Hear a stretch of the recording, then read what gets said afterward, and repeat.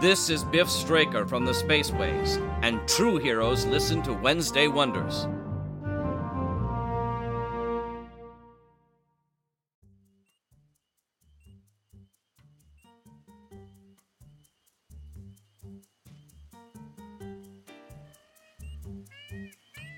Hi everyone, and welcome back to Wednesday Wonders. I'm your host, Lothar Tuppen.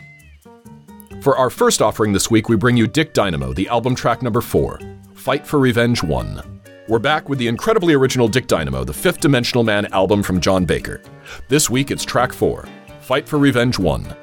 Our second show is from Lightning Bolt Theater of the Mind, with Bleeding of the Hedges Arc 1, The City of Roses, Episode 5. Devlin and Ariana's paths cross with Marcus, Oswald, and Bango as they all continue to search for Damiana.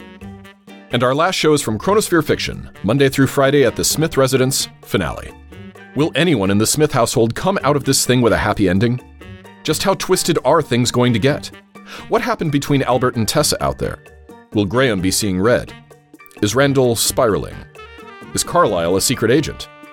Will Frank buy a liquor store and quit teaching? What other secrets will be divulged as we wind up the saga of the Smiths?